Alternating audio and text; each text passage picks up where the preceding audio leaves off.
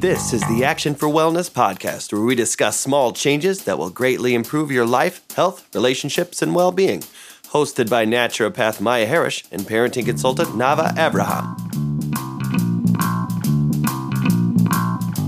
This is the Action for Wellness podcast, episode 17. And today we've got a really special guest, author Jamie Michaels, author / firefighter / eternal student / master of the universe. Definitely the last one. Jamie, we told you, we gave you a minute's warning that we start the episode with one cool thing that happened this week. Nava, absolutely. First. All right. My cool thing is that this morning I was way too tired to get out of bed in the morning when the alarm clock went off. And I accidentally switched it off. And three of my kids, the three oldest ones, the 6-year-old, the nearly 5-year-old, and the nearly 3-year-old, got up on their own and decided to make their own lunches for school. Oh, that's really cute. It was unbelievable. I sort of heard them vaguely in the kitchen doing stuff. And my 6-year-old was literally they were like cutting and peeling vegetables and fruits. And they were making their own sandwiches. That's the impressive part, that they were making sandwiches and it wasn't like chocolate. It wasn't with vegetables. No. They had peanut butter. 2 of them had peanut butter and one of them had like cold cuts or something. But they also sliced and peeled cucumbers and pears for each of them. Nice. So I thought that was really cool. And I want to get them used to that. And none of them died and there was no blood. That's a really cool part. Yeah. That's a huge victory. That is a massive victory. I agree. So that's my cool thing for the week. Jamie? Well, I've had a pretty wild week here in wonderful Winnipeg, but I think my highlight of the week is I've been working on a graphic novel, and we just started to launch it through Kickstarter. We had this terrific reception, and the Free Press here picked up on it and just did a little article on us, so I'm feeling kind of that positive community support. That's really cool. That is awesome. We'll get back to your Kickstarter book because that's a great story and we want to promote that. But the fact that you got that it got picked up by the press, that's really cool. And just counting the blessings over here. Definitely. Nice. One cool thing that happened to me this week is that I was attacked by a giant spider and he didn't kill me. Oh, yes. Mazal tov on that one. How big was the spider? It was like as big as my fist. It was so big that when I saw it, I was like, is that a spider or a mouse? Oh my goodness. And you may or may not know this about me, but spiders, they don't like me. I have been bitten by at least half a dozen poisonous spiders. Half a dozen? At least. Honestly, I don't think there are very many spiders that have crossed my sister's path and not bitten her. I've never even seen a poisonous spider. Yeah, you didn't even know that was possible, did you? I'm learning a lot today. Non-poisonous spiders too. Just any random spider will bite her. This has happened. Honestly, it happens enough for me to feel, and I've never had a problem or an issue with spiders, but it's so bad with her that I'm uncomfortable in the presence of spiders just because I don't want them to find out that I'm her sister. You don't want to get the bites by association. No, exactly. No, thank you. I've never been bitten by a spider. I'm not planning on starting that soon. Funny thing is, I was able to survive in Australia not being bitten by spiders. But practically everywhere else I've been bitten by spiders. That's mental. And this giant monster attacked me in my own home. And okay. It didn't attack you. It walked past you. Yes. Same. Let's get things straight. I do have to confess, when you called me hysterically yesterday saying, Nava, come quick, I need your help, you need to save me. And I came running up the stairs to save you. And on the way I was like, what happened? And you said there's a massive spider in the house. You know, we've done this before. It's never really been a big spider.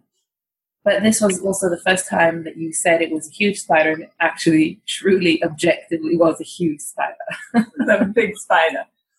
But the point is, he didn't bite me, and I'm still alive. So that is fairly cool in my books. The start of a great week. Yes, I think so. Absolutely. It is impressive.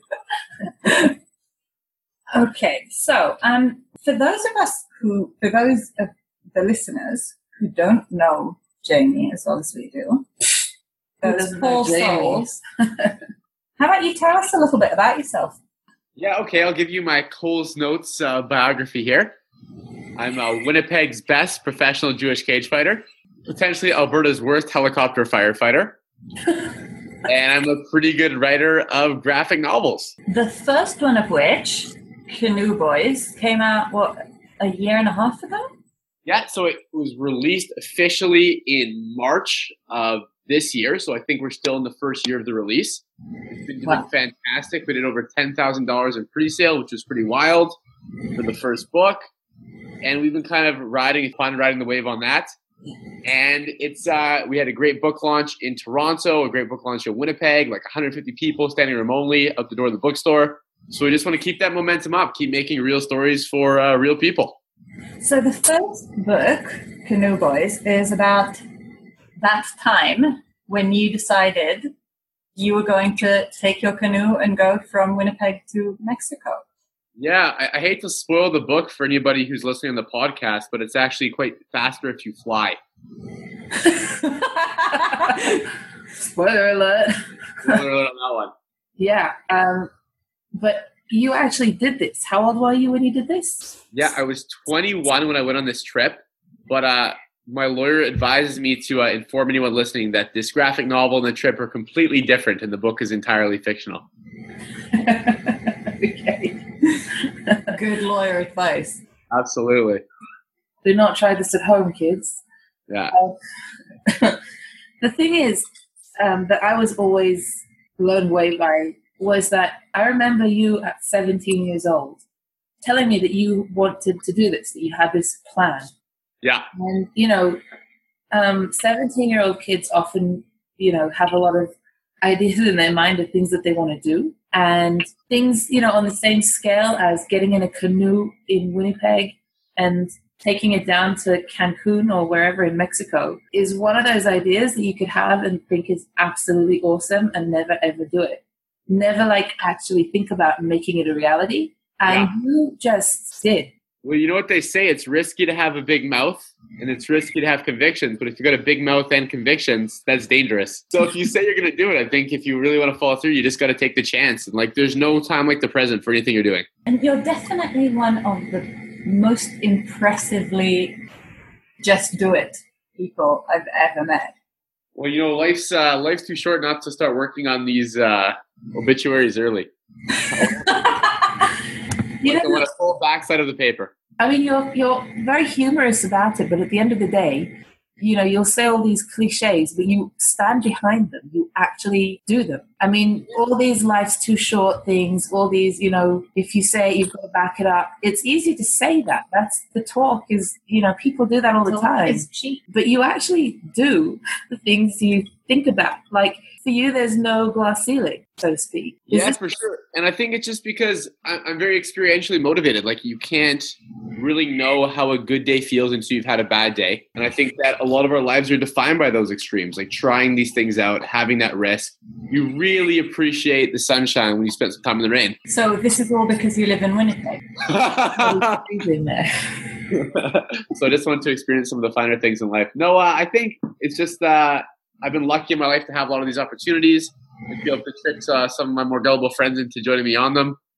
And I wouldn't trade any of them. It's been really a fortunate thing to have been able to do. I have to say, I look up to you in that respect so much because I like to think of myself as a person who does what she speaks of, but you are on a completely another level. Well, yeah, you probably have some more common sense than I do. Maybe. I'm not sure about that. I'm not sure about that. No, but I'll tell you what it is. I will see things as, I would love to do that. Oh, but it's a dream. I don't think that could actually happen. And do you even have that as a notion that can't happen? I don't think that there's anything that you can imagine that's prohibited from you. But I think that there's a cost to play always, and people are often daunted by that cost. So I think that most people, not everyone, but most people, let's say, could become a doctor, But for some people that are more scientifically inclined, they're more academically gifted, that process is easier. If I wanted to become a doctor, I'd have to sink some very serious hours where it might be an easier road for some people. But I think there's kind of a value to that rocky road. So I think most people could probably tackle these same things that they're working towards, that they're imagining, but it's being willing to pay that sunk cost, right? So you're willing to pay the price to follow through.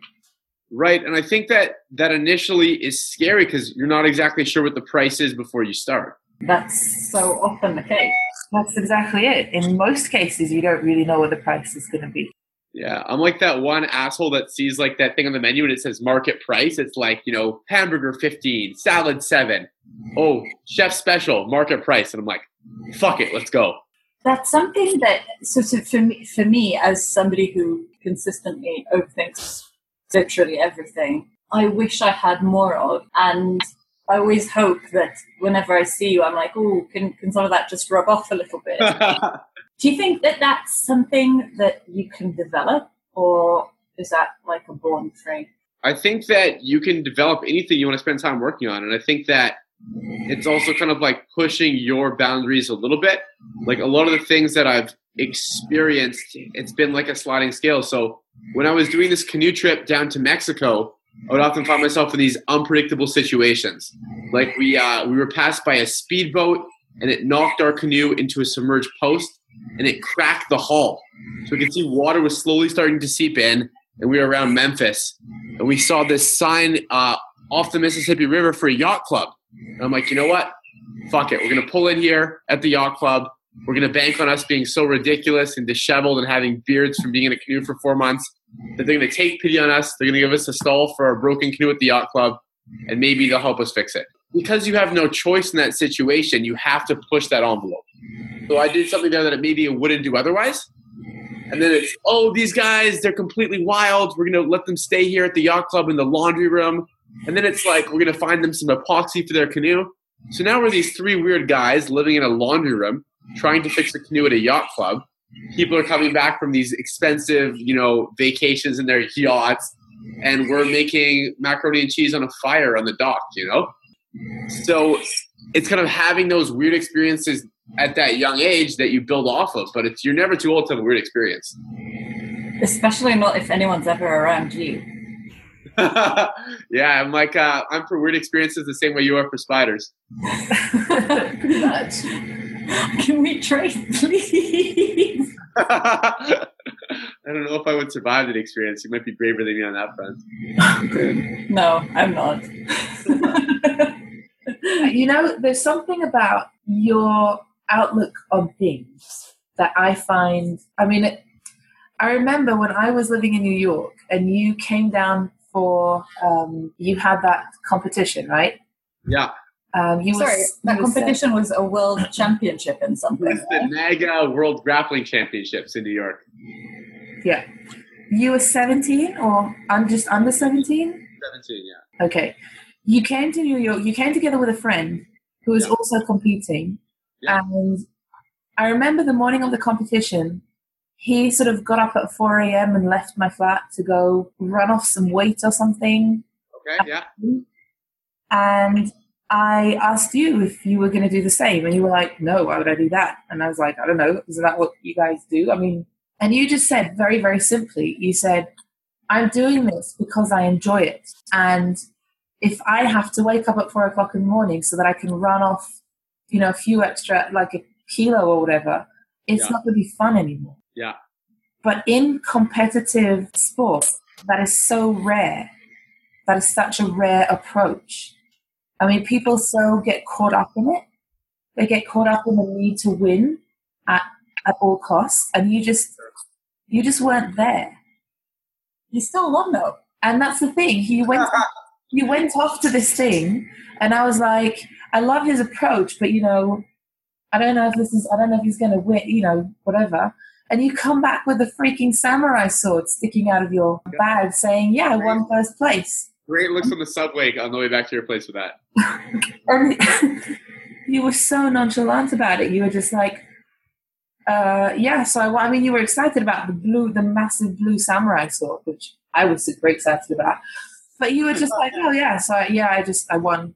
And I was like, what do you mean you won? Yeah, I'm the world champion. And you were just, Go ahead. Yeah. but just that outlook on life, that people don't understand that if you enjoy it, there's so much more value in it. And you can be so much better by simply allowing yourself to enjoy it. Yeah, and I'm trying to, as I age, kind of find that enjoyment as well and combine that process with also hard work. Like sometimes you just have to go in and make the most of it and let it be joyful. And sometimes like life will throw you obstacles or challenges where you just need to smash them and overcome them. But I think the trick is to looking at it as a burden or looking at it as like an opportunity to like try new things, get your hands dirty and just enjoy it, you know? I had a great photograph of last year after fire season. This guy was working a chainsaw and he dropped like a 35-foot tall poplar tree on me. It kind of like pulled me into the ground. I was sprinting out of the way of it, dived out of the way. It still caught me just the end of me. And it kind of like drove me like a hammer drives a nail into the dirt, you know? And there's a great photograph of me in the hospital. Big smile, thumbs up. And the nurse said, "Why are you smiling? What's the joke here?" And it's telling her like, now I know that I'll never stand closer than 35 feet to this guy when he's holding a chainsaw. Lesson learned. It's a tough lesson to learn, but I mean, you got to find joy in the small moments. That's, again, one of those things that could only happen to Jamie. I think that if there's one thing listeners can really take away from hearing you speak is that if you decide to have a positive attitude, you can. Absolutely. And also, never waste a good crisis. Never waste a good crisis. I love that. Yeah, I still don't remember who said that originally. I don't know, but you need to find a new quote the next episode. No, but this was come on, this was called for. So, okay, so right now you've got a Kickstarter going on for your newest book, Christy Pitts. Christy Pitts. So I backed it a while ago. Big thank you to everyone. I'm really excited to see that loads more people have backed it since. I think you're on, 40-something%? Yeah, we're closing in there. I think we're at 40-something. That's so cool. So tell people what Christy Pitts is about. Yeah, so Christy Pitts is a true story in Canadian history. And it's a time where immigration was new. Canada was like very Anglo. It was like a very white country. And the first wave of kind of non-Anglo immigrants are coming in. And they're getting some big pushback. And these immigrants in Toronto, the city's like 7.2% Jewish, 2.8% Italian. But the rest of it, like 90% of it is very Anglo, very racist, very opposed to immigration. And as Hitler becomes the Chancellor of Germany, a lot of these fascist movements start popping up in Canada. And this is a history we really brushed under the carpet. You know, we didn't want people to know about it. And these fascist sympathizers, they start swastika clubs. They've got the Sieg Heil going. They're really embracing Nazism. And they came head-to-head with these young, tough immigrants. And they had a brawl that started in a baseball game. And it became a 10,000-person race riot in the streets of Toronto. 1933. Wow. That's the craziest true story. 10,000 people street brawl. Yeah. It's a crazy story, especially the way Canada presents itself as a nation, where it's always peaceful, everyone's friends, and there's a moose in every backyard. So I think that it kind of challenges that idea that people are, by some process of where they live, immune to violence and immune to bigotry. I think it's like a constant force in the world. And this book's really looking at the idea of like, what's the best way to meet violence? Is it other violence? Is it talking? Is it a closed fist? Is it an olive branch? And maybe that depends on the violence that you're meeting. So I'm trying to make the book complicated to not oversimplify real events. The story is fictional, but the history is true. So I'm just hoping to do it justice. And I think that's it's interesting because it's a true historical event, but the topic is so current in how do you face violence. I think that's something that's always going to be relevant. And I don't think there'll ever be a clean answer to that question. Definitely, but isn't it interesting to explore the answer? Absolutely. So it's been a blast to write. I've been a nerd. I've been at the archives in Ontario. I flew out there, been doing some interviews. And before I'd write chapters, I would read my way through the newspapers of the 1930s, as though I was living in that time to kind of ground myself in the history before I wrote the chapters. So did you get to interview people who were actually there? I got to interview one guy who was actually at the riots, and that was a fascinating experience. And it's also, I got to go through these testimonies of people that had been there and had kind of written down their experiences as well, so some first-hand documentation. And it's cool in that it's a real lived history, so your memory of a situation may be completely at odds with the recorded history, and there's not often a clear way to see who's right. That's absolutely true. That's a serious issue. I mean, Yes. the 10,000 person brawl, it's kind of beyond comprehension for me. I think it's more comprehensible now in that we've seen this kind of mass street movements now that the population is so much denser and communication is so much more effective. Even looking at like the Arab Spring and people going out to Tahrir Square in Egypt and like those massive numbers, I think we're more acclimatized to that now. But at that time, when nobody had cell phones, most people didn't even have house phones. That's And you're just- what I was thinking. How did people know to get there? That's exactly it. Today you could get 10,000 people, within, I don't know, half an hour Sure. using, Facebook and Yeah, whatever. social You could media. easy. But Yeah. at the time, how do you even... Oh, do you hear the shouts and go check it out? And that's, I was talking to people who are a person who have been there and looking at these recorded stories, and it's a mix. People came out because they knew there was trouble. They started, hearing about it through the grapevine. But if you were like a skinny guy in your peer group who couldn't throw a punch, he was a runner. He ran through the neighborhood screaming at the top of his lungs. He'd go into the pool halls where he knew guys were hanging out, the delis, and just like look for the big tough guys to bring back and draw into the streets with him. That's crazy. Wow. Different time to be alive. You would have fit right in there. I think it would have been a good time for me to be alive. I think I would have worn it well. It would have been you against 10,000. And I think you would have come out winning. Yes. Those are big odds on that one. Okay, so we're going to link in the show notes To the Kickstarter. to the Kickstarter Okay. because I think that's a story worth Absolutely reading. worth telling. Definitely worth telling, but worth sharing. Yeah. And So I think the graphic novel is looking really sharp. It's a really easy way to kind of dive right into the history. The illustration is brilliant. So yeah, if people are interested, definitely link it up and they can check out a copy. Absolutely. Is Canoe Boys on sale? Canoe Boys is on sale through selected retail outlets across North America and Europe and Japan right now.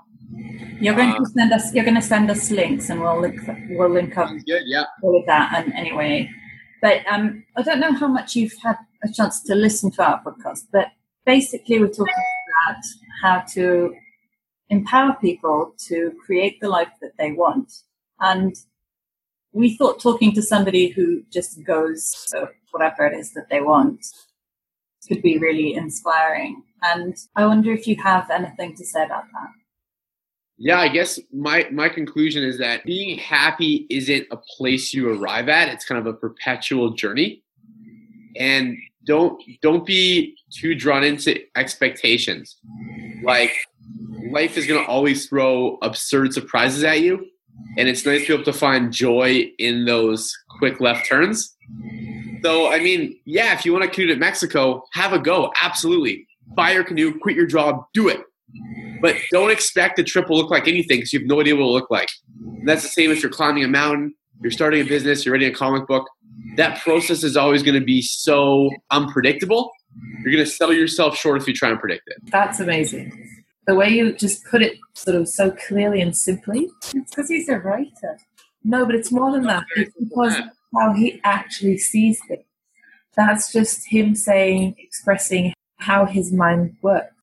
Yeah. Do you understand? One of the things we have discussed in the past is that often the difference between expectations and reality is where you have the pitfall of disappointment and, everything's gone horribly wrong. And so, either adjusting our expectations in a way that you're sort of all right with them, with this as like a general plan, but not being devastated if it doesn't work. But what Jamie's saying here is, you know, what are you expecting here? You don't know what you're getting yourself into. So it's taking that to a different place. You know what's such a great example of this is last time I was in town, Nava, we were going to meet up, and you had a friend have something pop up last minute, and you went to go be a good friend and help out. And I went to the Shook to have a beer and then kind of meet you afterwards. Yeah. And it was like a night we planned out, and we're just like, no problem, we're just going to run with the new plans. And we found these Haredi kids at night who were practicing Thai boxing in the park. I remember that. And I was like, this is so wild. Like, these guys have ordered like their gear, obviously, on the internet, and they're learning from YouTube videos and have no idea what's going on. And it's going to have like a complete language barrier. We got to do like a Thai boxing lesson and have so much fun and like never see each other again, but have that cool one-off experience. And like, that's a beautiful thing. And that's like such an opportunity. And if I had gone in kind of like surly or like, oh, this is what I was expecting, I'd lose out on like a very cool night. That's so true. Story of your life, Jamie. It is. Go in with a smile and you never know what you're going to come out with. Yeah, no, it's the only way to travel. Brilliant. I think that's wise words to leave us on. Thank you so much for joining us this evening. Thanks for inviting me. This was so much fun. For me, it was a very teaching experience because, you know, I've known you for, I would say, most of my life, being related to you. And, you know, this has been very insightful for me to see how you tick. You know what I mean? I'm sure you know, I think very highly of you and I always have done. This was interesting. I enjoyed it. Thank you very much, Jamie. Thanks for having me on. Our pleasure.